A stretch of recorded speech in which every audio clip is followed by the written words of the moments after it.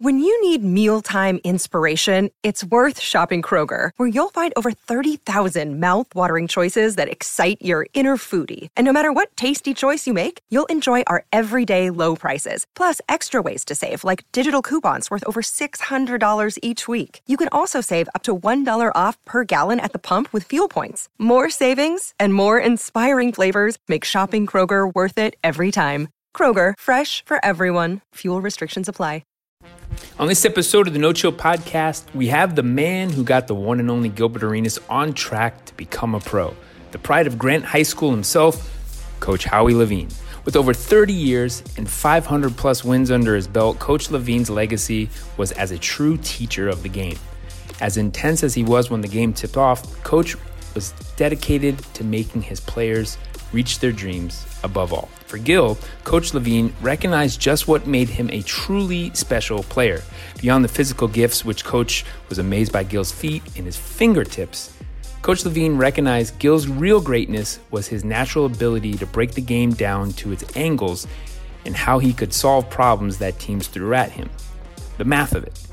The result, an unguardable force and a basketball IQ that was off the charts.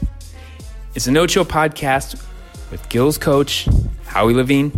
Remember, you can get every episode as soon as they drop on the Himalaya app, wherever you get your podcasts. Catch the video version on the No Chill YouTube channel. And don't forget, every Monday, 8 p.m. Eastern, catch No Chill with Gilbert Arenas on the Fubo Sports Network. Welcome to No Chill with Gilbert Arenas.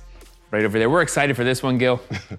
Gilbert Arenas. We're excited because he's Gilbert Arenas. Right, and you are Howie Levine. I'm Howie the man Levine. That knew you when you were that kid dribbling the ball in the bag down the street with the braces on. We've seen photos. We've heard stories. I don't know if you noticed, I wore my Grant Orange today.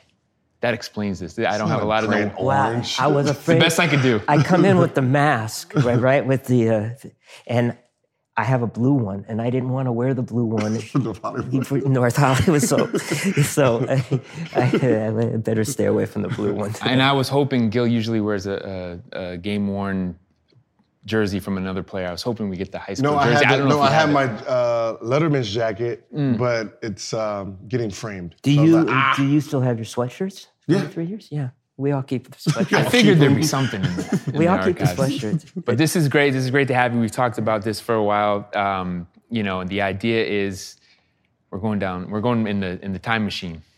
So, but before we get to the priceless young Gilbert stories, we want to know your story. So let's take it all the way back there. Got a story. How did you get your start in coaching, first of all? I started playing ball maybe when I was 7. No, actually when I was 5 years old. Gilbert, you'll love this story, and I probably told Gilbert the story. I have a twin brother I'm very close to, Fred. But Freddie could put the ball in the hoop in our front yard garage, the hoop that's on top of our garage in Canoga Park. It's still there in the house that we used to live. And then Freddie could put the ball in.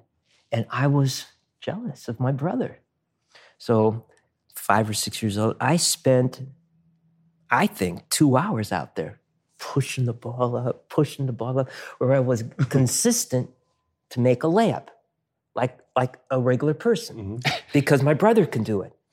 And I found out at that age that I actually had something inside that I could push, and I could actually get better. And then I was heavily involved, I said, with the Lakers and Elgin Baylor I loved, and Jerry West I loved, and I want to play basketball. And I'm fairly decent for a little white Jewish kid here in the Valley. I wanted to play ball. And so I was gathering all this inner knowledge, and by the time I was in high school, there were times that I'd say, hey, I think I know more than our coach. I know more about defense. There are certain things that I was doing defensively. I said, gee, where did I get that? How do I get this idea? I think I want to coach, especially since I was figuring out that I couldn't really play that well against really good players. I wasn't that good. Yeah, but I think I want to coach. And that's how I got started. And Coach McKee, you remember Coach McKee, the coach before us, before me.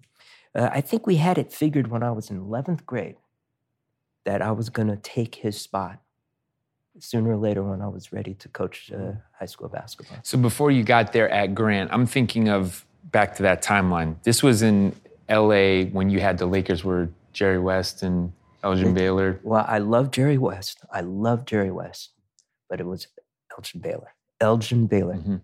In fact, he was a lot like Baylor in his own way.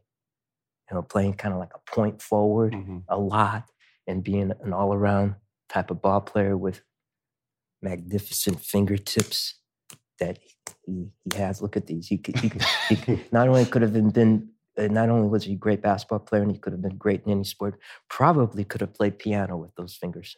Fingertips. Never really heard that one before. You're saying for release? No, but the advantage for people. People always look at your hand size, right? One of the great things about a great basketball player is fingertips. And Gilbert had the best fingertips I've ever seen. There you go. As a high school player. For all you scouts out there, look at fingertips now. But that's really important in comparing guys of that era to how you got involved with the game going forward. Meanwhile, you also had, let's not forget, the Wizard of Westwood and the dynasty that UCLA had. Oh, yeah. I mean, Coach Wooden was a huge influence on all of us. And he was, and I knew him. I was honored to know him. We did a couple of camps together, early camps together, and it was always a joy to be with him. But I was also very influenced at the time by Bobby Knight, Lute Olson when he was before he was at Arizona, the stuff by Lute Olson. I was influenced by Tarkanian.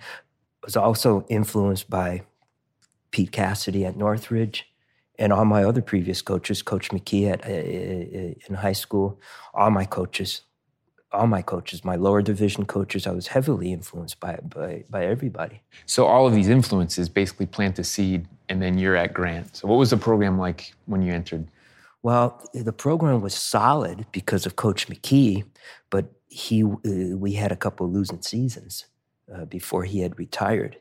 And they bring me in as lower division coach, and I'm starting my teaching career. And my lower division teams did very well. 2 years of really outstanding basketball. I had great kids, tremendous kids. And we were running a system that was a little bit different than Coach McKee's system. And it was a more of a modern type of system. And Coach McKee had gone on to other things in his life and other things that were important in his life. And the people at Grant said, "Hey, it's yours." And I had incredibly lucky for the 31 years that I had just tremendous kids. So this all sounds really good, Gil. And really, it's a very important part of your story, Coach. But I want to hear your style as a coach from one of your players. So how would you describe Coach's approach? Let me see it. I want to hear Gilbert too, and I can disagree or agree. What's so funny is the Bobby Knight, you had the Bobby Knight on the side. If you didn't like something, the chair got kicked, we got yelled at. But as for the playing style, it was like today's. It was very up-tempo. It was fast-paced, especially for, 90, 96, 97, 98, when everyone is running like big man offense, walk the ball down. I remember you had the lobby, was it after my sophomore year, you had the lobby for a shot clock. Because you're like, this game is too slow without a shot clock. They're just playing 5 4-out, 4 corners. That's not how the game's supposed to be played. Give us a shot clock. Which all the Valley kids loved because it actually sped the game up. So it was like, it was my first time being introduced to, I need to really be in shape. No shot clock. That means there's more possessions, and we get to sit here and go like this. I didn't do it consciously for Gilbert. Don't get your hopes up. I didn't. What? It was just a more fun type of game to play, and I realized that the system, we could bend the system to the personnel that we were getting. And it's different personnel that we get year in and year out, especially in those days. We can bend the system to a quicker team, to a slower team, to a team with a superb player, so we can move parts but still run the same type of stuff. And I just felt that the open court, for me as a ball player, it was more fun for me to play, and it had to be more fun for the ball players. I just felt it was much more enjoyable. So how does that relate to your philosophy? Was it something that you, as a coach, you were adaptable to the talent and you wanted to they call that a player-first coach? I don't know. In my early years, I never wanted to forget about the way it was when I played. I always felt that it was important to understand a 15, 16-year-old and understand where I was. And I think I had that all the way through, but as the years went on and I got older, it was starting to become more separate. And in Gilbert's days, I still had the feeling of a player, and what are the players thinking about? And I think that helped. I think that helped a lot. So I don't know if I was a player's coach. What I do know that our players had fun. I'm happy to say that most of the players had a lot of fun. We have a lot of good feelings for each other, even to this day. I mean, our alumni games are something special. My players are something special. I have great love for all the players, and I think that they love the program, and they feel really happy and proud of being in that kind of a program.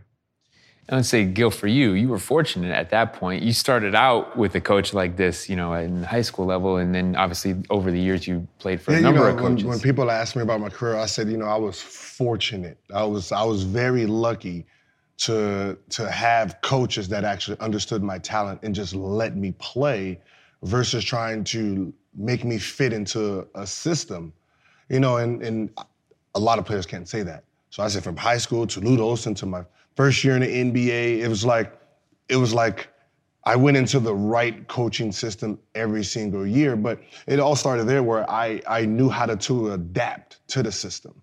I had to understand what the coach wanted, what I had to bring to the table and make sure it didn't clash. I think your father had a lot to do with that because your father was a college athlete, and your father understood what it was like to be a player and what you have to do to acclimate yourself to a team and to a coach.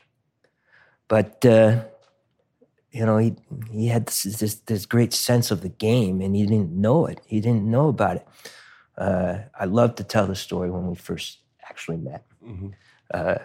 So they're going to move into the district, and it's just after his 9th grade year. And I remember, we probably bumped elbows or something that when you played JV ball. Like I told you earlier, he's only about a half an inch taller than me, so he's not that big yet. And but man, as soon as we got him into scrimmage, I see this lateral movement that I've never seen from a high school kid before. And he's 14 years old, and I've never seen this lateral movement. This lateral movement was what I saw from Baylor, from the great NBA players and that I grew up with, or the great baseball players that I saw, the shortstops, the center field. I've never seen this lateral movement on a high school level. So, he's pretty impressive. And so after the hour workout or so, I take, Gilbert, come talk to me. So your father was still in the gym, and we closed the door, and it was right in front of the weight room in the hallway. And I said, Gil, I don't think I'll ever say this to another ball player, but I think you got a chance. So Gil's looking at me. What? And he's like, what the hell is this guy talking about? You never met me before. And he says, what the heck is this guy? I said, Gil, if you work at it, if you put the time into it that I put in to become an average player, you've got a real chance to become a major player, not only here or in the Valley, but you got a chance to make a living at this thing. So he's looking at me like, Jesus, Your eyes were so bugged out, I thought I was going to have to pick up an eyeball. So, that's where it started. And it was in that hallway.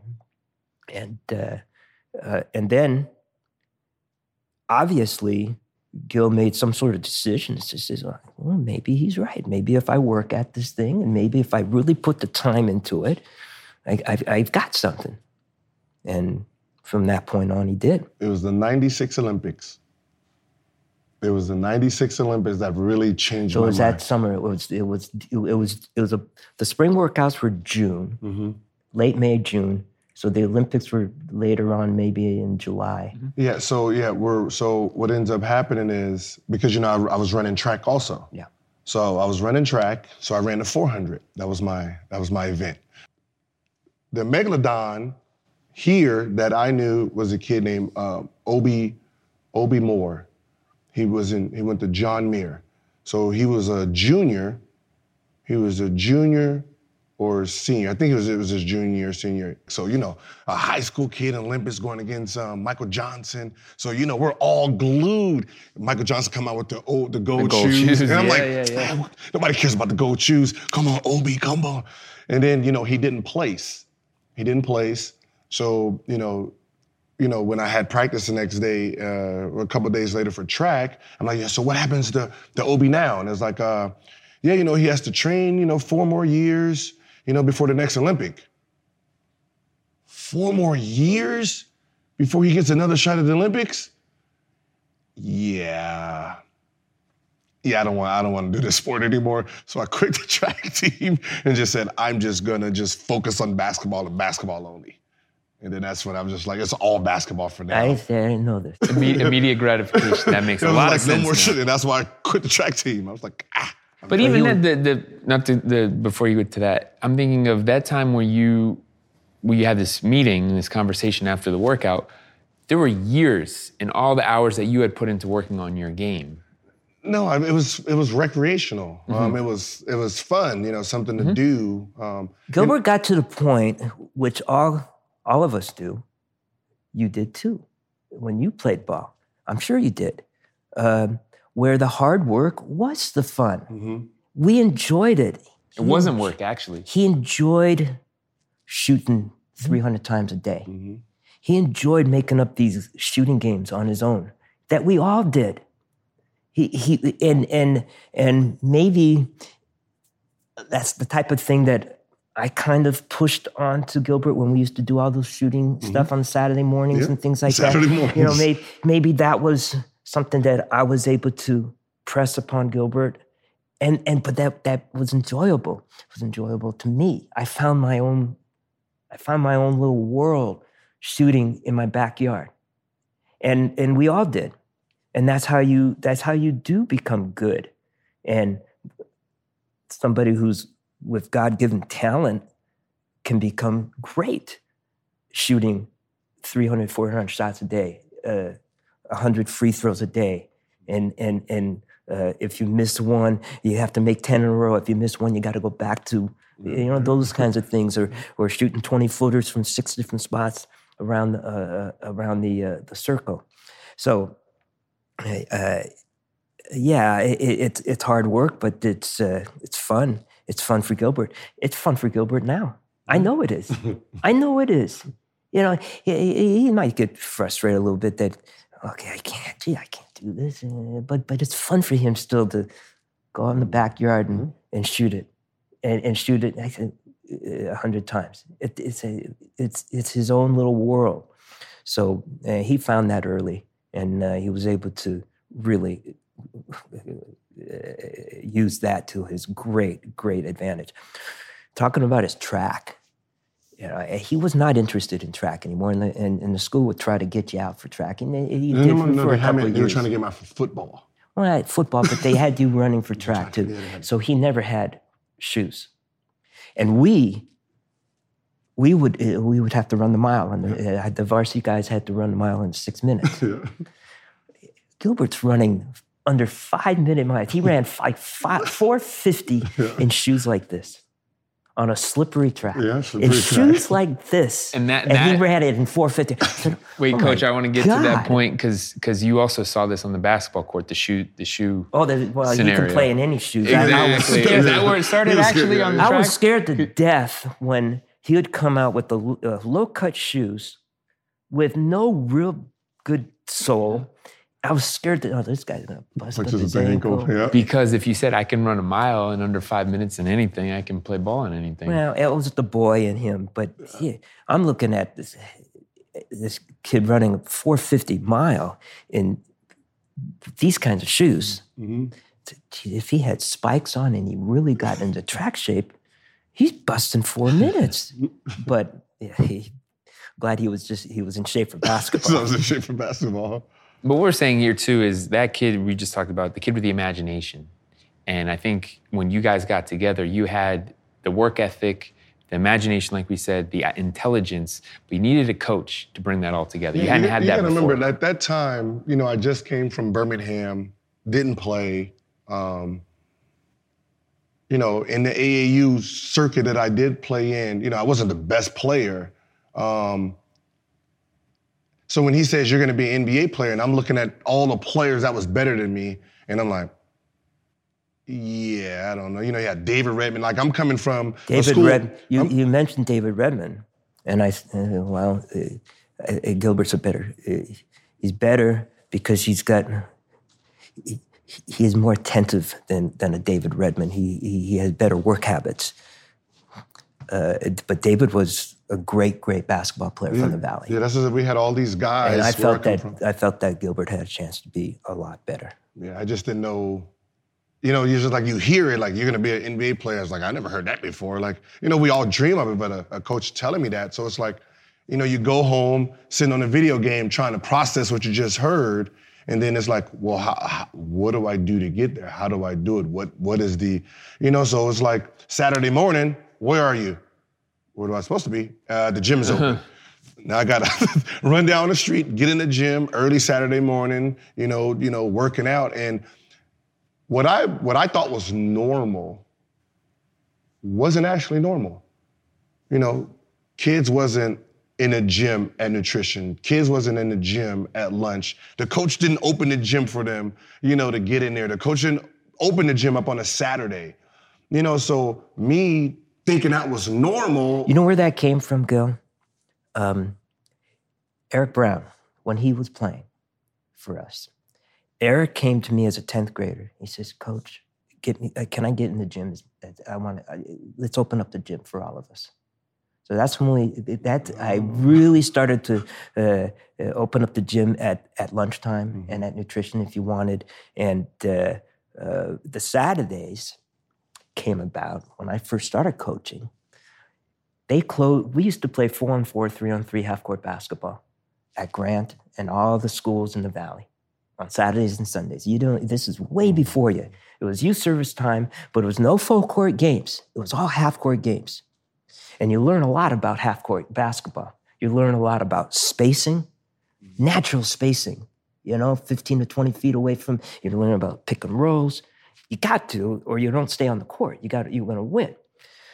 But they took away all that half-court stuff when I started coaching. They took away all the Saturday and Sunday open court games. But when we see a savant like Gilbert who needs that time, so, okay, let's do it.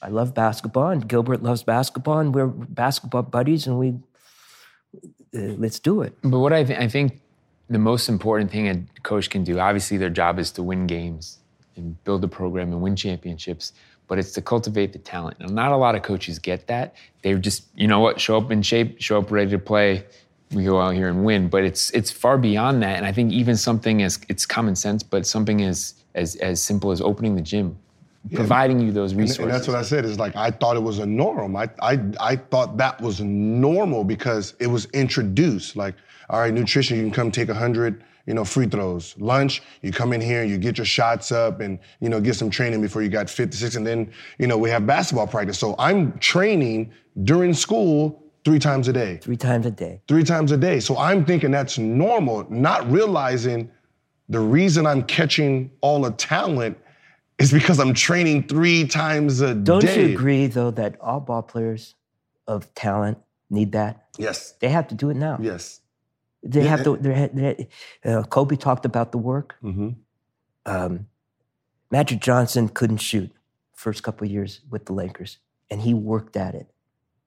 He put in hours in summertime to become a halfway decent spot shooter, so that people had to guard him out there, so that now he can use his length and penetrate a little bit and become a better ball player. So it's work, but it's happy work, and it's way above just having fun at the park. It's a whole other level of fun. But he worked out the other aspects of the game too. It came to him easily.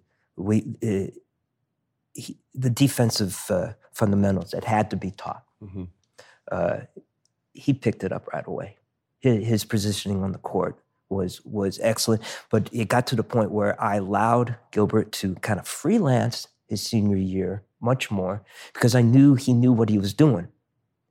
You know, we would talk about getting back behind the ball before passes are completed, and chest to your defender and to your man, and his wonderful fingertips into a pass. Fingertips. You know, when I would see that when he played NBA ball, when I would see Gilbert just driving his free foot in there, and he's big stepping into the pass lane, and he's sitting there with his fingertips just, I said, oh God damn it! I felt really proud of that but it's not as though we had to.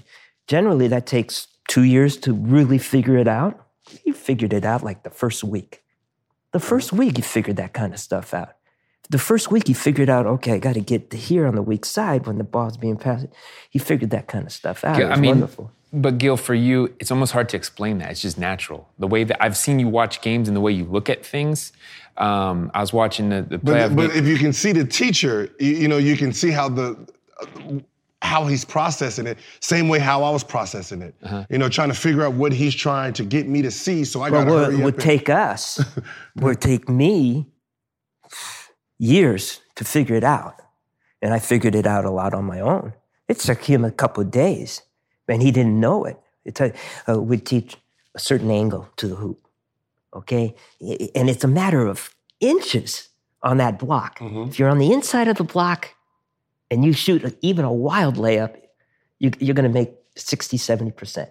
If you're on the outside, just a half an inch on the outside of the block, all of a sudden you lose your angle, and instead of shooting 65% on that little layup or that little 5-footer, you're shooting 45%. He understood that right away. His geometry, Gilbert's geometry on the court is incredible. It's absolutely, and you probably never got more than a C in a geometry class, right? Right? Yeah. But, they always... That's another part of the story for another time. He always gets students, what do you need geometry for? I'm never going to use this. And I would mention in my later years at Grant, said, are you kidding me? Our greatest basketball player was the greatest person concerning geometry. His angles, he had an intuitive sense of all the different theorems that you had to learn in geometry. And he'd create that on the basketball court on the fly. Nobody does that. Nobody has ever done that. So basketball, you should have been on the honor roll right there. Well, if he would have applied himself in that direction, he would have. Yeah. What was so funny is my math teacher was like, why don't you just use what you do with basketball here? And I was like, I can use this over there. Yeah, but you know what? It's getting used at the end of the day. It's being used, though. You know what? In reality, you were way above that. I know. Way beyond that. And you were actually using it 1,000 times a day. And that's what I think that problem-solving skill actually is a great attribute for a player to have. It's almost like, we'll hand you this Rubik's Cube. I can't tell you how you're going to do it, but you're just going to solve this. So what you were saying was that kid with the great lateral movement and the fingertips again, it wasn't that you were dunking on people, jumping over people. You had to find these angles and these advantages and look at the game that way. That was probably the greatest part of it. Yeah, but he when he realized that he can do that and he can do it fairly easily, I don't know if there was a moment in those early years where I said, Jesus, that was pretty good. But there was a moment for me in summer in 11th grade when you drove baseline.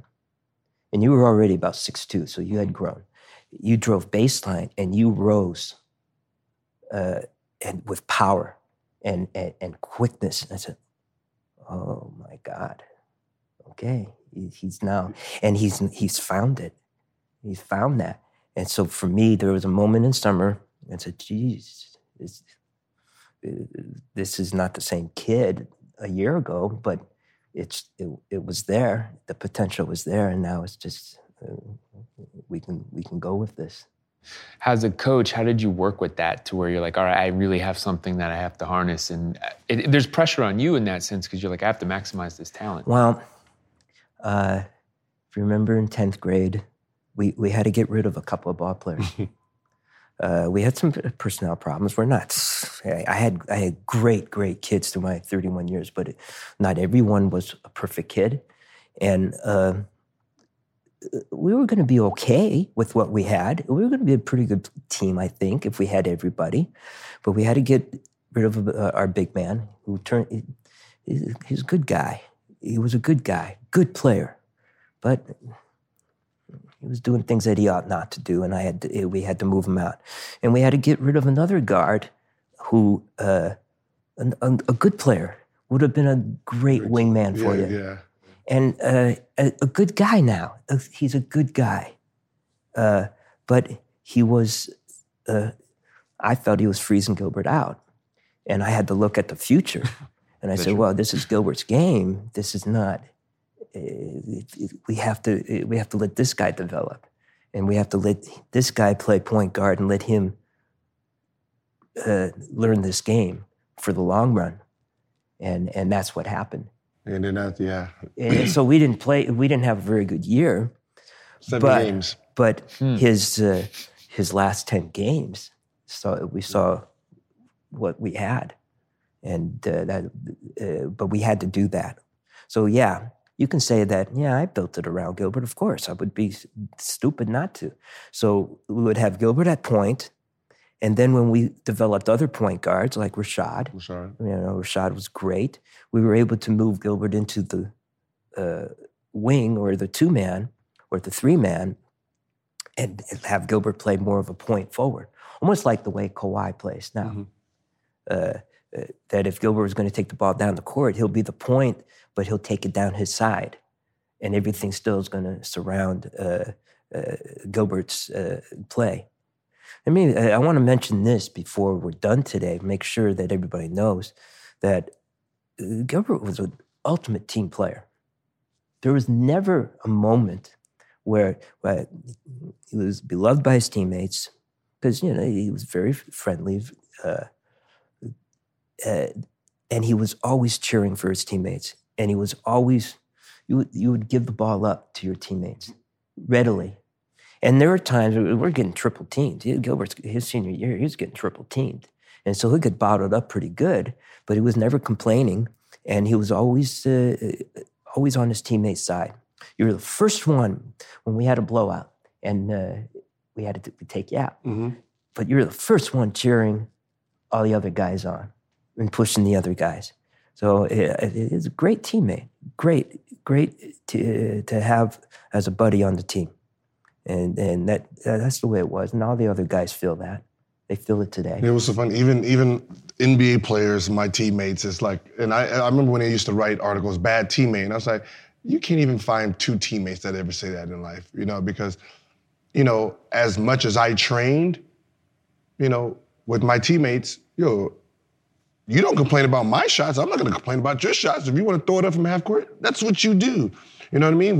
But we're in this battle together. So it's like one of those things where I'm not going to get down on a teammate, not for shooting. I'm going to get mad that you didn't shoot the ball, because if you're not shooting the ball and they're doubling me, it works. Sometimes, I don't know if Gilbert kind of realized this, how much better he was than everybody else. And, we were pretty good, and we had great guys. We were pretty good, but we had deficiencies on the court. We didn't have, and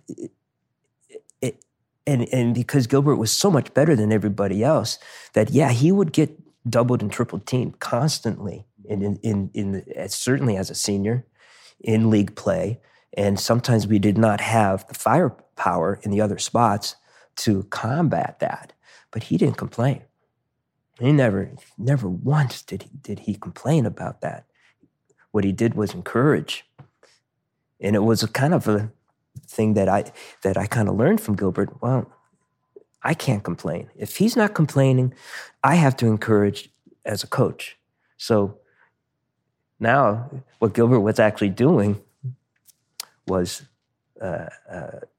developing his coaching skills, which, remember a couple of years ago when you came to the gym and you kind of put on a clinic. Oh, yeah. And talking about things for a couple of hours and I said, Gil, you can be a pretty damn good coach. That seems to be a reoccurring theme. We've heard that from a lot of people. I mean, just saying. But, the other thing you said there, coaches, is important, and I don't know that players really can identify. But in high school, you're still figuring yourself out. So we know that you were ultra confident, but there were times where you still want to see how this is going to work. So if we're going to take on, who was the biggest school at the time? Fairfax, Crenshaw? Don't know. It's certainly Crenshaw in the city. Westchester. These were Westchester. So his senior year, Westchester had it was an NBA type of team. Yeah, they had Lou. It was Lou Wright there. That was Lorenzen Wright's younger brother. They had NBA type of players. So we couldn't compete. As a coach, you're knowing that's an uphill battle. But as a player, once the ball goes up, you have to be locked in and super confident. But before that, what do you think? You got to remember, we're a Valley team. So at that time, we are the stepchild. The stepchild to, if that's NBA talent in LA, we're high school talent. Who was our tallest player? Krishna, 6'5". And they've got 6'8", 6'9", 6'10" front lines. Both Westchester, Crenshaw. Crenshaw had 7-footers. So and we my teams went up against Crenshaw a couple of times in those years. And but you're right. It was an uphill climb. But, we did it. It's like, it's... Would put up a fight. That was the whole goal. It's like, we probably can't beat them. We're not going to let them know that. But we're going to just fight them. But Gilbert had good games. You were being doubled by Westchester a little bit. He had long arms that he never saw in the Valley. So that was different, and that hurt your shooting a little bit. But the Crenshaw game in your 11th grade year, which was, Gilbert put in an unbelievable show. I mean, we couldn't really compete with that kind of a team. But man, he could. And you were doubled that game. This is. It was one of those teams that he put on a show. They pride themselves on pressing, man to man, and they're the number one team. Was they the number one team in the country at that point? Yeah. Well, Crenshaw was number one, and next year Westchester was number one in the country. Yeah. So you're going up against them, and then they're doubling a guy from the Valley, which was more. It said a lot because just like, why are you doubling the Valley kid and it's just by himself? So it kind of really helped with the confidence, going forward. And then from there, it was just training and getting ready, because if that's just one team, imagine what else is out there.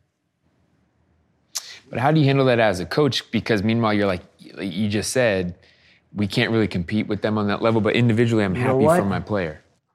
I'm still really frustrated. I am. Because, the Crenshaw game, we're giving up way too many points. We got a guy who's going to score 40 points, but we're giving up way too points, and we can't board. We can't board with these guys. How are we going to keep these guys off the glass? And I'm still, sure.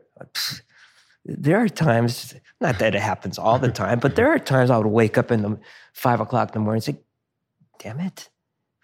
we got bored. And Wes says, well, damn it, come on, let's break the press and get Arenas out in the open court where he can do damage against everybody. But, again, we were a bit in over it. We deserved to be there, but in a little bit over our heads. And but it doesn't take away from the accomplishments of those teams, because we did well in our own little bubble. We did very well, and we had a lot of fun, and we had a lot of big games out here. A lot of, when senior year, when everybody's coming to watch him, and we're filling up high school gyms, because he's putting on this great show. Yet he's being very humble about things, but he's putting on this great show, and he's doing things out on the court. All right, Gil, let's take a break to talk about our good friends at Manscaped. Live sports are back, and it's finals time. And when it comes to the finals, we got the Lakers, and of course we got the Heat. But you want to be finals ready. You want to step your game up. You want to be fresh. You want to be clean. You want to be finals groomed. That's why we've partnered with Manscaped, because we want to make sure that you're all fresh and clean for the finals. Manscaped is here to provide you the best tools for your grooming experience. At No Chill, we got to thinking, guys grow their playoff beards or shave their heads. What else do they groom? And what do they groom down there? Or do they let that just grow? Think about that for a second while we talk about the Lawnmower 3.0. The Lawnmower 3.0 is the best hygiene tool for the modern man. Because of their ceramic blade and skin-safe technology, your snags will be reduced. They actually just released their Shears 2.0 nail kit, which is the perfect add-on to their Lawnmower 3.0 trimmer. The Shears 2.0 is a luxury 4-piece nail kit featuring tempered stainless steel tools, and it includes slash-tip tweezers, rounded point scissors, fingernail clippers, and a medium grit nail file. Their Perfect Package 3.0 comes with the new and improved Lawnmower 3.0. It's waterproof, cordless body trimmer, and its performance boxer briefs, and a travel bag for when you're done quarantining, of course. The Perfect Package 3.0 also comes with the Crop Preserver and Crop Reviver. The Crop Preserver is an anti-chafing ball deodorant which ensures that your afternoon stroll doesn't end with your balls sticking to your leg. That would be bad. The Crop Reviver is a spray-on toner for your balls, of course. It's made with soothing aloe and hazel extracts, which give your balls just that extra boost. So, all this being said, get fresh, get finals ready, and we got something for you. Get 20% off plus free shipping with the code NOCHILL20 at manscaped.com. Get 20% off and free shipping with the promo code NOCHILL20 at manscaped.com. That's 20% off with free shipping at manscaped.com when you use the promo code NOCHILL20. Take your grooming game to the next level. All right, let's also talk about our friends at Mint Mobile. Breaking up with your old wireless phone provider just got a whole lot easier thanks to Mint Mobile. They were the first company to sell premium wireless service online only, and now Mint Mobile is introducing their unlimited data plan for just $30 a month. Let that sink in. An unlimited plan for $30. How much is your soon-to-be ex wireless provider charging you? At No Chill, we did the numbers, and we found out that Mint Mobile saves us over half on an unlimited wireless plan. So guess what? We're Team Mint Mobile now, baby. For people that hate their phone bill and are ready to cut ties with big wireless, Mint Mobile offers their premium unlimited plan for just $30 a month. By going online only and eliminating the traditional cost of retail, Mint Mobile passes on significant savings to you. All plans come with an unlimited talk and text, plus high-speed data delivered on the nation's largest 5G network. Use your own phone with any Mint Mobile plan and keep your same phone number along with all your existing contacts. And if you're not 100% satisfied, Mint Mobile has you covered with their 7-day money-back guarantee. Break up with big wireless and switch to Mint Mobile's premium unlimited data plan for $30 a month. So here's what you do. To go get your unlimited wireless plan for just $30 a month and get the plan shipped to your door for free, go to mintmobile.com/nochill. That's right, get it shipped to your door with the SIM card for free. All you got to do, go to mintmobile.com/no-chill, cut your unlimited wireless bill to $30 a month at mintmobile.com/no-chill. I want to mention this. There's so many things I can mention. Gilbert was the first one in the Valley that I can think of, Gil, that did the Euro step that I thought was walking. Oh. Where'd you get that? I don't know. I don't know where he got it. He was the first one. He did things his junior year and his senior year that referees didn't understand in those days. Mm-hmm. And they would call traveling. And I said, that's not traveling. Let's figure this out. It's not traveling. It's not traveling. It's this and this. It's two steps. You just haven't seen it before. Yeah. So, that's traveling. Yeah, because So, like no, I you can take my haven't two seen steps it. this way. You haven't seen this is the new basketball, and he was at the forefront of that. And so they would call stuff. Yeah. He would get called for traveling a couple of times a year because of that. And probably we could have added a couple more points to your total because they took away stuff. Because they don't call that anymore. No, they don't. And the NBA guys do it all the time. And what's so funny, it's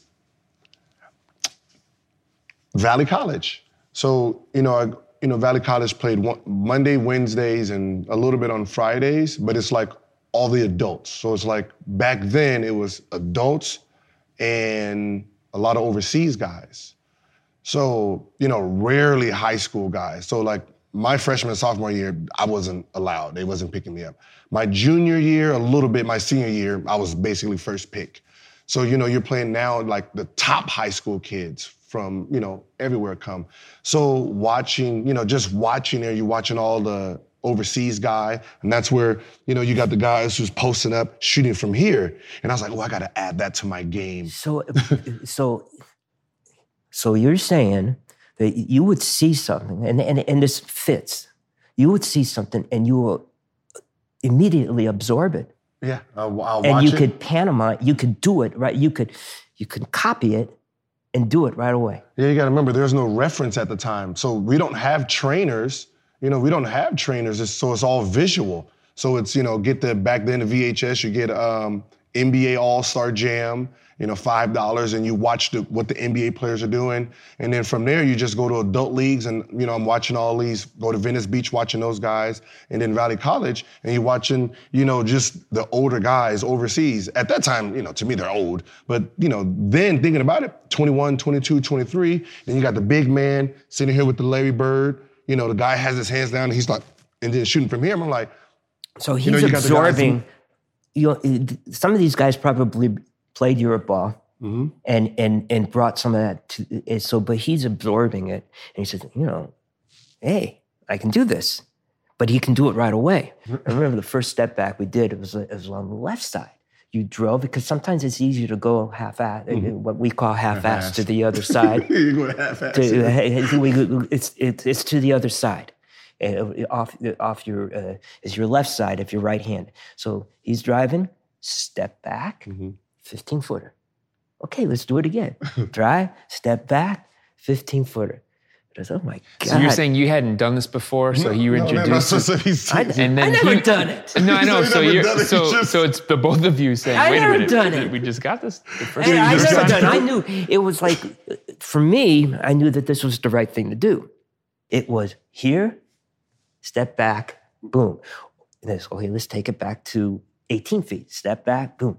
Let's take it back to 20. Step back, boom. And we can do it both sides. And he could do it, and he did it almost right away. And it became such a staple of your game, certainly your NBA game. It became such a staple because he had such great first step that he could, and they had to, when he had both knees at 100%, he could drive, and then they have to give him ground or he's going to beat him to the hoop.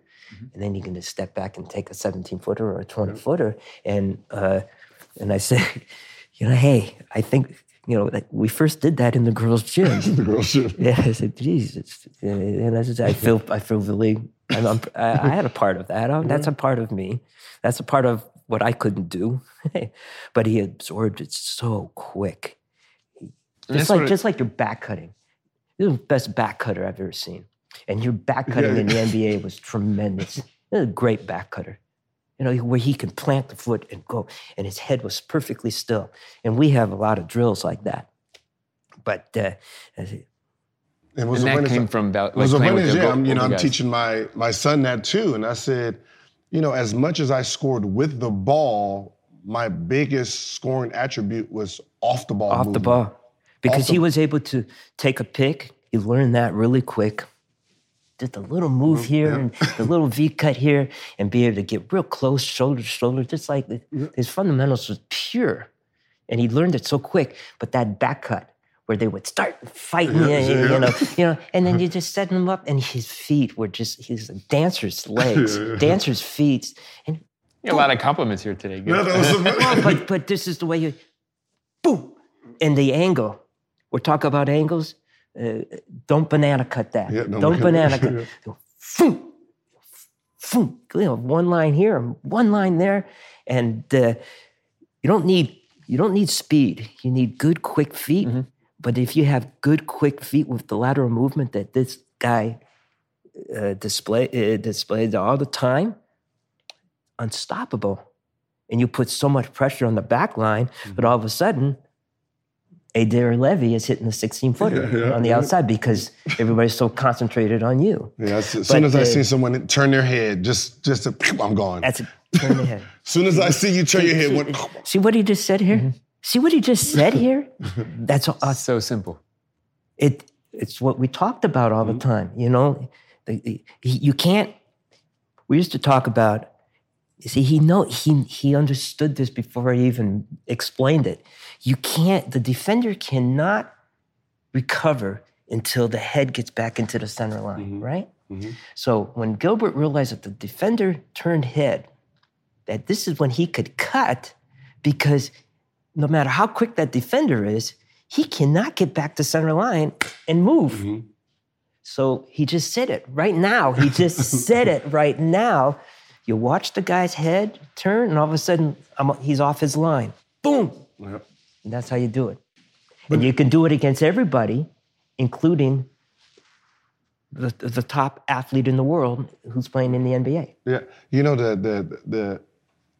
it was easier for me to learn how to be defense because that's what you taught. So, so while I'm processing what he's teaching me, I'm trying to process how to beat it also.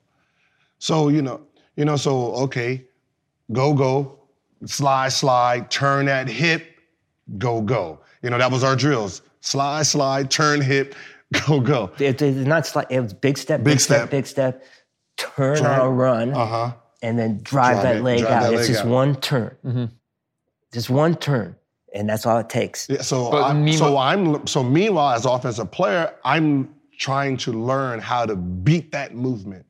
Because if that movement is being taught by everyone, I need to be in front of it.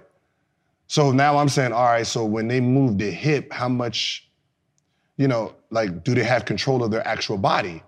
So that's when they decide to move the hip, that's when I can stop it with other way. Not only is Gilbert a savant when it comes to geometry of the game, he's a savant when it comes to the kinesiology of the game. He's talking about, right now, you can hear this is why he became the supreme athlete. You can hear his thought process, and his thought process, it took us 5 years of kinesiology stuff at Northridge to figure that kind of stuff out. Okay, where's the hip on this movement? Mm-hmm. Where's the hip? And he's thinking about, okay, when that guy turns his head here, when that guy turns his hip there, he cannot get to here faster than me. I'm waiting for...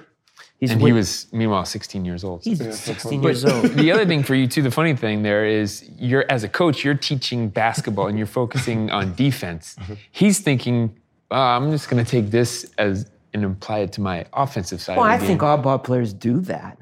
But to the high level, to this high intellectual level?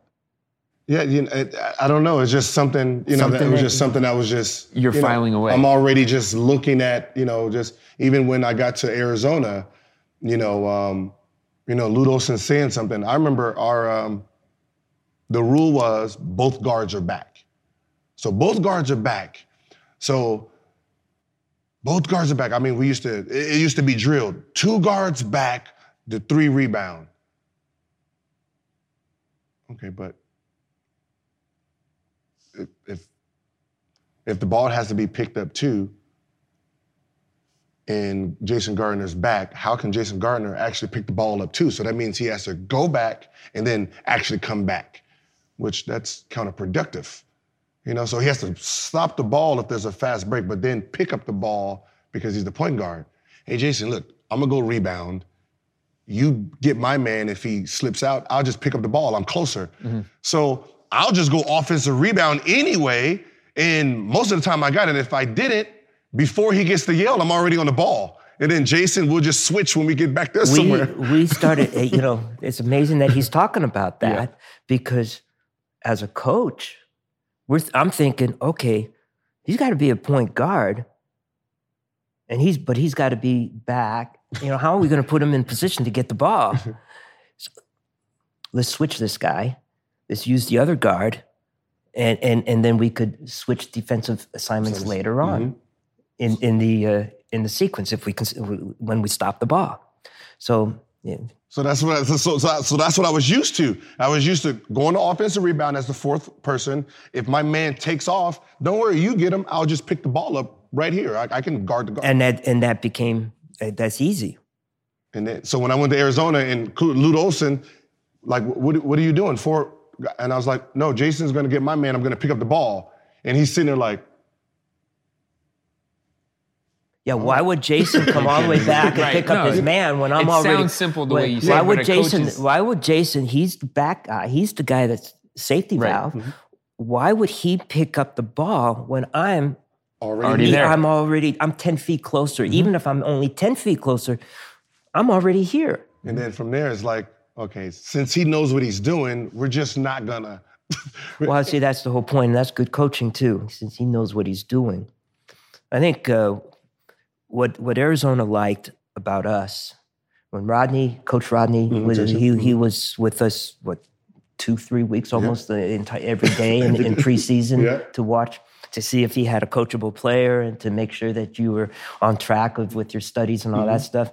But Rodney will watch us practice for an hour a day. It was before after school practice, but we practiced during sixth period.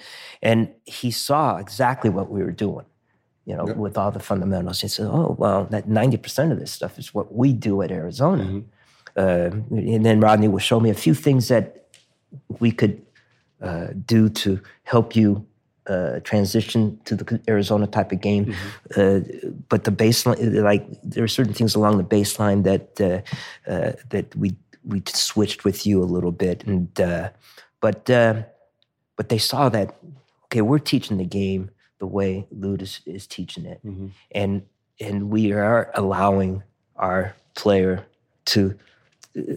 giving our player the freedom to do some stuff that he feels that he can do. And I think that's the proper way to play. Yeah. Like when I was there, like we're on a group chat now and we talk about, I wasn't even I wasn't a number 1 option or a number 4 option because all I did was just you don't need to call a play for me. I know how to play without the ball. Just run your offense and trust me, the ball will find me. See, I'm not good X's and O's. Never have. I wasn't not interested. To be truthful, we'll set up a play here and there, but I'm not interested. What I was interested in was having opportunities on the court from baseline to baseline, our fast break, our transition into some kind of motion offense. We'll run sometimes a little different sets. Once in a while, we'll run a couple of different motions. But I wasn't interested in X's and O's. So you're exactly right, Gil. Gil was a number 1 option only because of his great talent. Mm-hmm.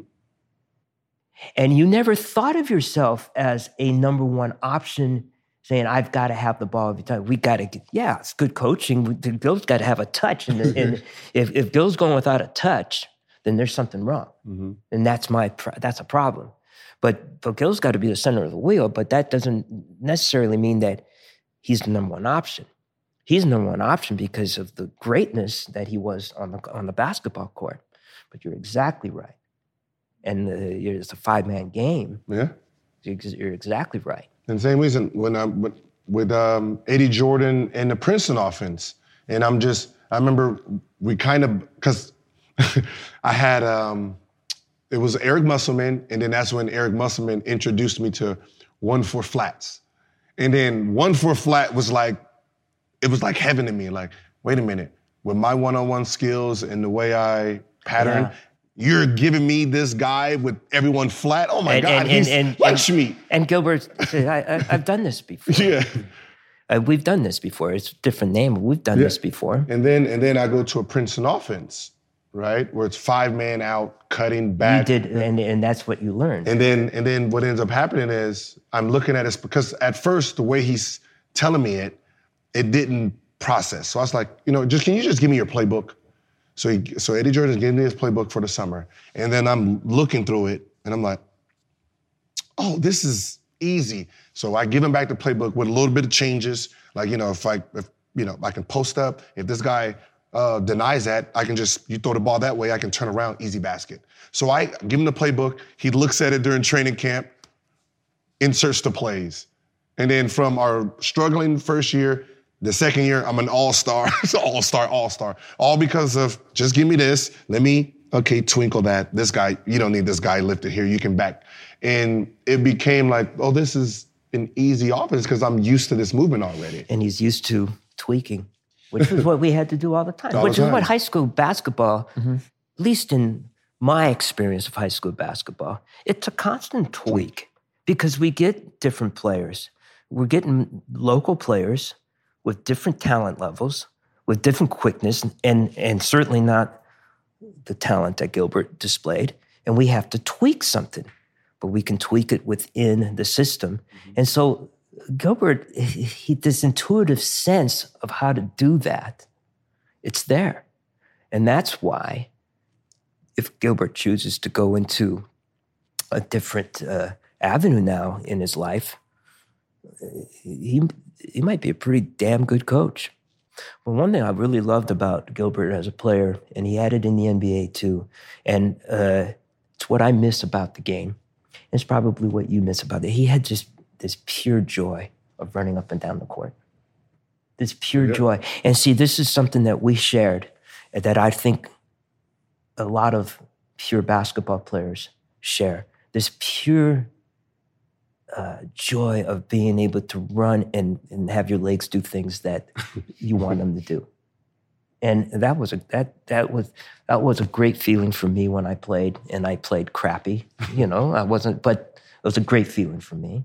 And he had it. He had this pure joy when he was on the court.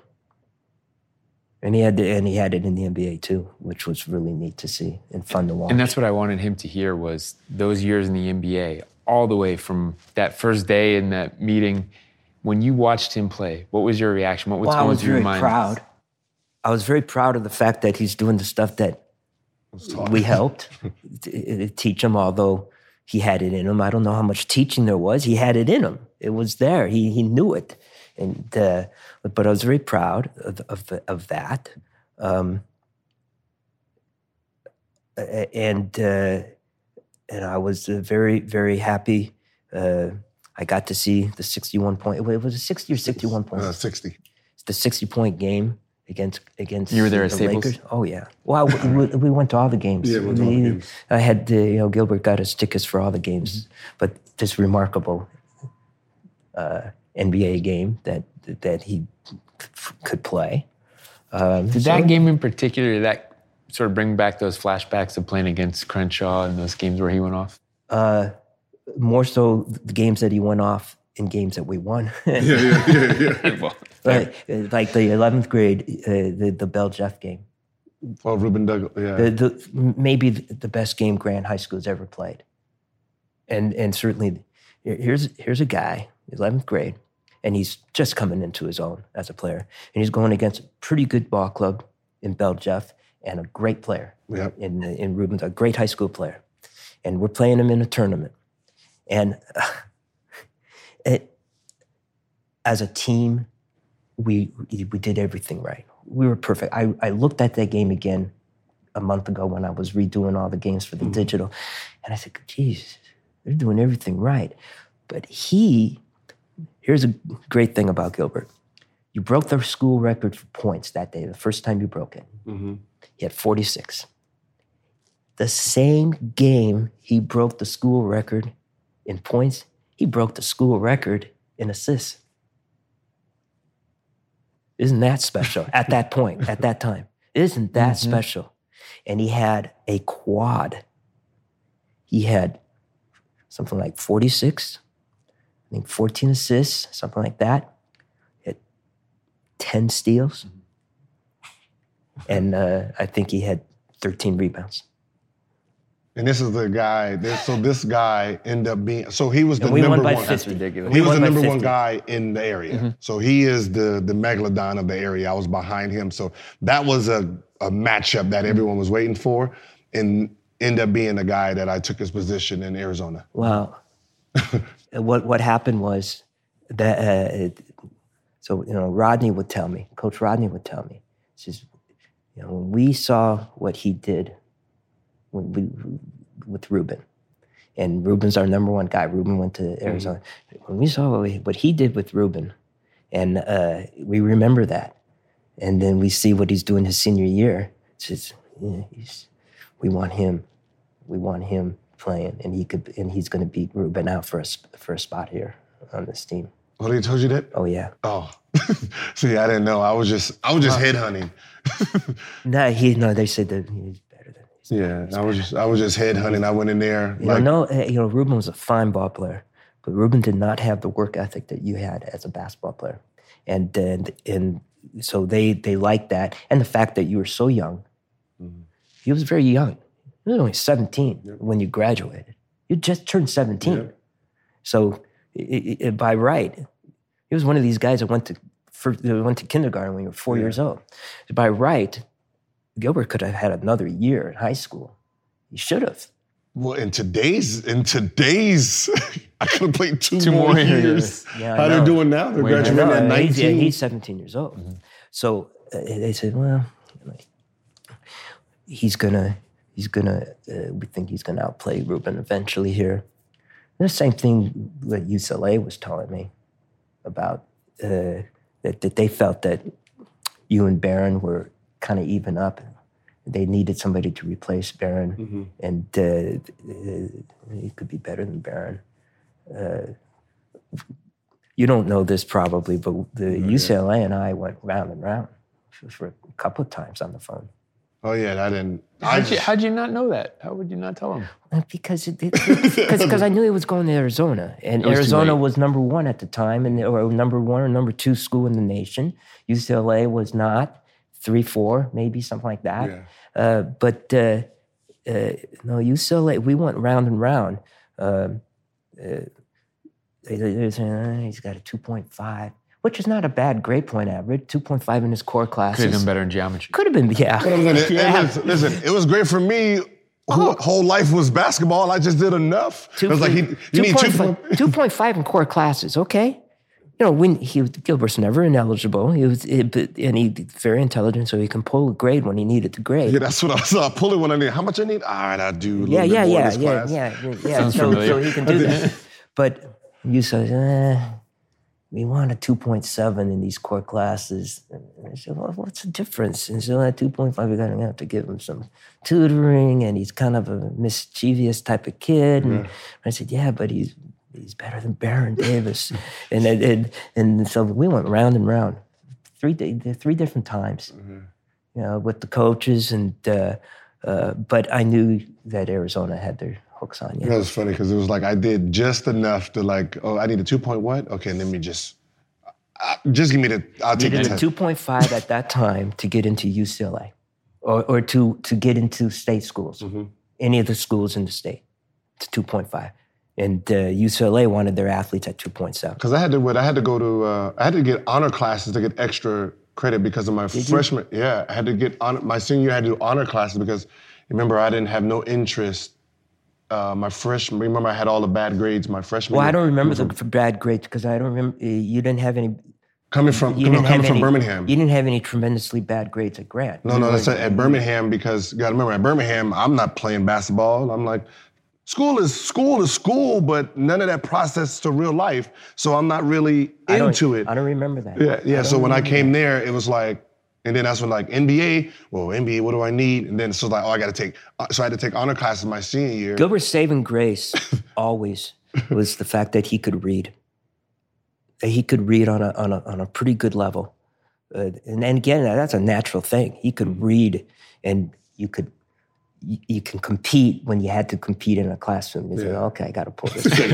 I got to get this grade. So that, and plus, he's such a good-hearted guy and a sweet kid, basically. That I think that saved you a lot, Gil. When things got a little bit would go wrong for you. Yeah, mischief. Like it's like my jokester style was just sometimes just over the top. Over too the far. top. Yeah. I would tell Coach Olson, because there was one time Coach called me. I don't know if I ever told you. It was before you had the tremendous weekend against SC and UCLA here. When you guys came here. I think it was your second year. So you were kind of a slump. Mm-hmm. Yeah, I don't think you were hurt, and you were doing kind of your Gilbert pouting. Yeah. and so Luke calls me up out of the blue. This is Coach Olson, Coach. And I had not talked to him in a couple of years since he was recruiting you, but he calls me up. And he says, what the hell am I supposed to do? He said it like that. What am I supposed to do with this guy? And he didn't have to mention your name. Because I knew, we'd always talked, and I knew that you were having some problems at that time. And I said, Coach, you gotta discipline him. You got to do it with, you got to be stern with them, but you got to do it with love. And trust this, Coach. Trust this. No matter what, Gilbert's going to do the right thing. He'll be pouty for these couple of weeks, but he will come out of it because he does have a good heart. He is a good person deep inside. He has a good heart. He's a good teammate. Just trust it. Trust that he will come out of it. And he said, and Luke said, Coach Olson said, okay. You know him. You know him better than virtually anybody around here. So you know him, okay. And lo and behold, you came out of it. You came out of it in a big way, in a big way. And, that's always been Gilbert's almost fallback, because he's such a good person. Yeah, I don't know, it's just the mischief part was just, I don't know, it was just exciting. Like, I remember, because it was around that time where Eugene Eggerson wanted to kill me for letting all the air out of his tires. So I was still this kid. You gotta remember, kid, I'm still trying to do kid things. You got a junior in college, and I'm letting his air out of his tires. Now he wants to kill me. I don't know how to process this. Is he really trying to kill me, or is this like if he catches me, is he gonna really beat me up? So it's just like this whirlwind going, and now you add Richard Jefferson, who's just like me, Luke Walton, you got Ricky Anderson, Jason Gardner. So you got a mischief group, but they know how to Poor Luke, meanwhile, but right? that's what I said. They know how to control it. I didn't. Gilbert used to. I didn't know how to. I think Luke's turned into a fine coach and always a good guy. But Gilbert would tell me about Luke, about stuff that he couldn't. I can't believe, Coach. I can't believe that. I can't believe this. So, and Luke would his voice. So when I would call up over there, Gilbert, Coach is on the line. It's a good loophole. Hey, boys will be boys, as you would say. Yeah. Coach, all right, we got this part of the show that we always like to get to. We turn the tables on Gil, and you probably have a few things in mind. It's Ask Agent Zero time. Something you've always wanted to pick his brain about. I never yelled at Gilbert. It was always a talk. Remember in the 11th grade, after the season, you were playing some all-star ball with Silmar, and we had the little talk before summer, and I suspended you and all that stuff. We never had an argument about that. We talked. Is that the one when I came in with the chain? I came in the game. I came late. Is that when I came? No. You were playing. We were just starting summer ball. You might have done that. You were just starting summer ball, and you were playing an all-star. You were playing for Silmar. It was World on the yeah, and you were playing for Silmar, and I wasn't, and I wasn't going to allow that. I thought it was improper for a Grant player to be playing for another team, Mm-hmm. and now they allow it, by the way. But and so we had a little talk, and I said, if you play one more game, we're suspending you for the summer. I can't let you do this to the guys on the team. I can't let you do that. And so you played one more game. We suspended you for the summer. Remember how you would sit up in the stands by yourself? Yeah. You know, and and everybody felt so sorry for you. And I was kind of holding. But okay, if I were to ask something, what was going through your mind at that time? 20 years later, mm-hmm. Gil, it's a different time. Mm-hmm. And you probably wouldn't even be playing for Grant High School in 2020. Mm-hmm. But in those days, it was a different time, and I could put on that kind of discipline. Mm-hmm. All right, what was going through your mind during that time? Okay, so that was the time where it was, you remember Devin Montgomery? Mm-hmm. So after the Crenshaw, everyone was like, who's the best player in the Valley?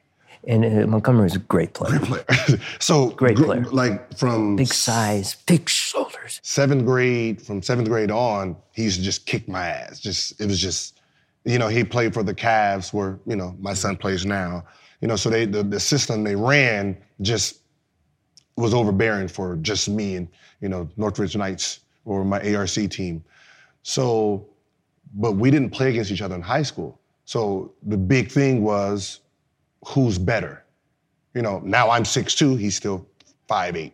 So Scoto convinces my dad, you know what, we can have this war on the floor. And my dad was like, okay, what's the war on the floor? So he tells me about it. I was like, I'm not interested.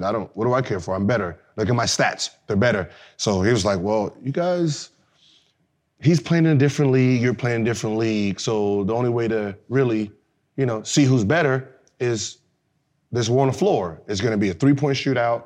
It's going to be a dunk contest, one-on-one tournament, and then like this little all-star game. And then he said, we can use the hype of saying you're going to transfer to Silmar to make it really big. So I'm like, well, all right, whatever. So I win a 3-point contest. Was it Goldberg? Goldberg. From Calabasas. Goldberg wins the dunk contest. And then we play in the one-on-one. I ended up beating Devin Montgomery. But the whole transfer was just hype for my senior year. And I felt that I had to put my foot down on that because team is everything. Team is everything. Mm-hmm. And I felt that it was going against the team. As good of a teammate as he was, I thought that moment he was going against the team and going against what we were trying to develop. So I put my foot down and I rolled the dice, knowing that we could lose the greatest player ever to play in the Valley, the greatest player to ever play at Grant High School. I rolled the dice. But again, I rolled the dice with trust that Gilbert's going to do the right thing. Yeah, because you got to remember at that time, summer league and getting ready for my senior year, and I get suspended for the whole summer league. So it was like, well, now players are like, well, you, I'm going to go to Silmar. I was like, yeah. He had all his friends on the team, so he felt really bad, and we knew that, and I felt that all the way through. I felt that. So then finally, late August, your dad calls me up. And I had always talked to your dad. Your dad calls me and says, let's have lunch. So finally in August, before school opens up, we had lunch. And it was just myself and Gil Sr. And so said, okay, Gil's coming back. And you had some problems at the beginning of that semester. You definitely had some problems. Starting school? Yeah, that's when you had the problem with the 9th grader. Oh, yeah, that was... So you had problems. And what does that involve? Well, 9th grader challenged me, challenged me. Gilbert was at the point where he was pretty popular, big man on campus, kind of a goofball, but big man on campus. And so people would say, hey, let's see what you really got. Challenge you to a fight? And he's still young, as mature as he was on the basketball But you're not court. a fighter. No. No. As mature as he was on the basketball court, he could have been more mature off the court. Yeah, I was 12 off the court. So he'd have guys to challenge him. And this little 9th grader challenged him. And Gilbert took him up on the challenge. And Rodney, Arizona they were pissed off. They said, we can't have this. And I don't know what happened there. In fact, there's another question.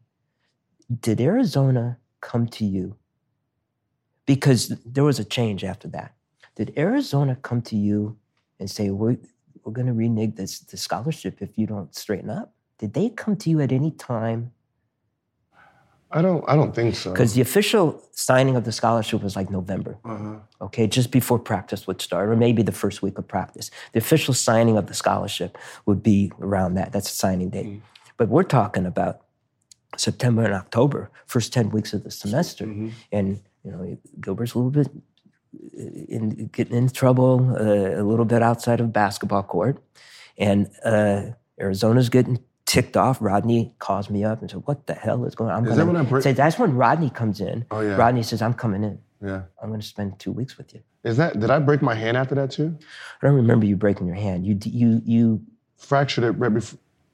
I remember playing at Venice Beach. You fractured it, but you played through it. Yeah, I cut it off right before we actually started. Now I remember. Yeah, cut it off. But you were doing all the running with us and all that stuff. Yeah, so all that was just happening, and then I remember it was the fight with the because you got to remember we can process because it's the only fight. So the question is, did Arizona come to you? Did Coach Rodney come to you and say, I think he did. Yeah, we can't have this. This is the kind of program we run. We cannot have this kind of publicity for one of our incoming star players. No, I think Rodney did come in and say something like, we're gonna pull. It's not happening. He was a good man, Rodney. Yeah, we're gonna pull it. We can't happen. This can't happen. If you get in trouble one more time, it was one of those. So that's another question. It was one of those. It was one of those. Because it was like, now this is real. Never got in a fight in school. Never had problems with anyone, and it just. This one was just irritating. All of a sudden, every day. All of a sudden, Gilbert and this little 9th grader, I don't even remember what the kid looks like. They're at the corner of white kid with a ponytail. They're at the corner of Burbank and Coldwater. I don't know about it. I didn't see it, but the kids are telling me, yeah, Gilbert and this guy, they're doing chest to chest stuff at Burbank and Coldwater. It's outside the campus, but it's still. Oh, Gilbert, you're a 12th grader. You're a star basketball player, and you're getting involved with the little. Because it was one of those. It was every single day. He just challenged every single day. It was like, what the hell is wrong with him? Gilbert was pretty unassuming, but referees used to get. There are a couple of referees that were pissed at you. Yeah. Because black referees, a couple of the older black referees, thought that Gilbert was some young, uppity, who was way out of bounds, and they would call stuff against you for that. I felt you never said anything about it, but I would argue and says why are you making that call? Says, well, I just don't like the way you. And says, what do you got against the kid? And it was the older guys who thought that this young whippersnapper, I'm going to teach him something. I'm going to teach him a lesson. I don't know if it was like they thought I was going to go back at him or yell and they can give me a tech. Yeah, I thought they were trying to bait me to get techs. And then they would see this Euro move and say, oh, well, hey, that's traveling. That's got to be something. That's what I said. Like, it's crazy how I am now versus high school. I was quiet. I didn't say much. When you coach now, Gil, are you...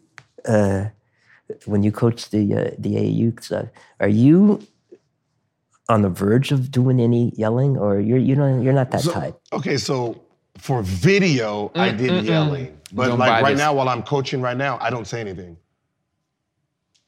Like, we got to remember. Well, there's a difference. I would say you weren't yelling at them just to be a distraction. You were yelling to get their attention. Yeah, but that's not a bad thing. We were filming then, so I'm trying to. There's something that I was always.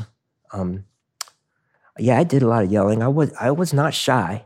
There's no doubt about that. And I was competing, and maybe I was frustrated that I couldn't be playing out there too, especially in the younger days.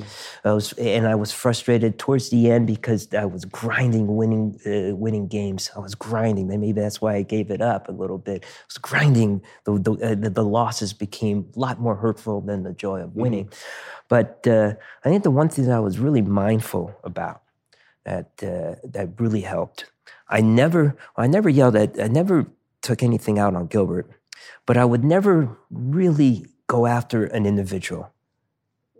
I would go after the team, but I would never go after an individual.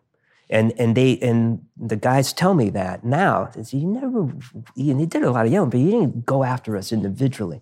And I think that if I were to give you some advice, if you're going to go into this thing, it's the same thing I tell Tariq all the time, and Tariq understands this fully. Our new coach at Grant High School is one of our ball players, friend of Gilbert's. When the team does well, it's the team. It's because of them. It's because of the kids. It's because of the great play. When the team does poorly, it's because of the coach. I'll take the blame. It's kind of like what the Clippers coach did. Doc Rivers. Doc Rivers did. It's on me. Doc Rivers did that a couple of times last night. It's on me. I think that's the proper way of doing it. Yeah. I tell kids, like, before I even decided I was going to coach, I said, never listen to the tone. Always listen to the message. Because I said the tone comes from competitive. Yeah.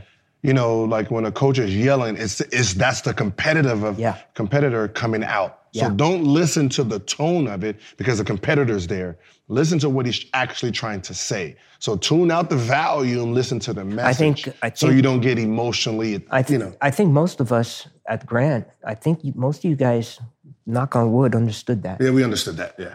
You understood that right away because you understood what was going on 2 hours a day in practice, how we did things. Yeah. It was just the game, Howie. But that was a lot of coaches. That's a lot of coaches. Like, I remember Stan Van Gundy. So this is, after I get in trouble, I'm going, to Orlando, and I watch, so I watch. So I'm watching how Stan interacts with the guys, laughing, joking. This guy, I'm like, oh, he's a nice guy. A normal dude. And then, they had this. It was always a ticker. Countdown before practice starts. Everyone's shooting. He's, with the guys, laughing, they're joking, talking about the golf swings. He's working on his moves. And when it hit 0, oh my God. I think that man turned. I think we were a lot like that. No. Only the turn on part, but the Stan's only problem as a coach was he wasn't a people's person. He didn't know how to. When it came to coaching, everything else. No. See, I think he was a basketball player that understood basketball people. Outside of the gym, there's no personality. And I think we can wrap on this and exactly where you just were there. Their coaches, the relationships that we build. Basketball is a common bond. You develop friendships. You develop you still a do bond the Dodger for life. stuff? Yeah. I've been working for the Dodgers since I was 17 years old, so I would still do it if we had a season. If we had fans, I would still be doing that. You've never been to the stadium, have you? No. Why? Dodger Stadium? Baseball. Why? Why did I never take you to the stadium? Because I only wanted basketball. It was just basketball. Like, he was like, going to Dodger Stadium, you want tickets? Just gonna sit around the gym all day. Like, it was just one of those things. Like, even with golf and the players, like, I remember when I got to the NBA and the older players were like, all right, after practice, we're gonna go golfing. Why would I want to golf? I'm a basketball player. I don't want to golf. I don't want to be Tiger Woods, bro.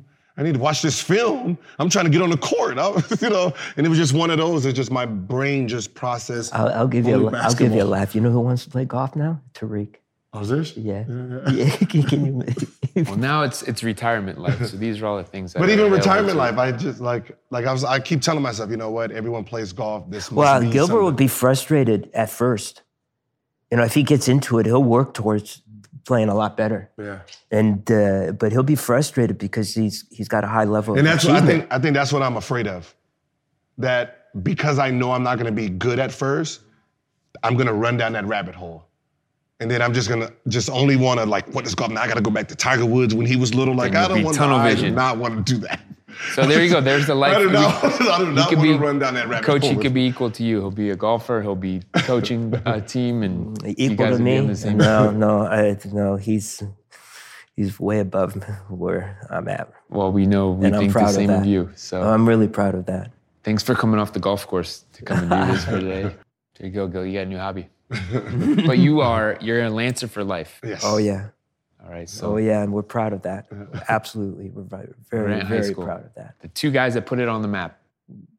No, Coach, You won't say it. I know you won't say it, but I'm There's saying it for you. 27 There's 27 years of the former coach, and there's the new coach, Tariq Abdasamia, who's one of our ball players and good friend of Gilbert's. There's a lot of people over the years, Yeah. and then you guys are part of, obviously the legacy. So, Coach, thank you for coming on. It's my pleasure.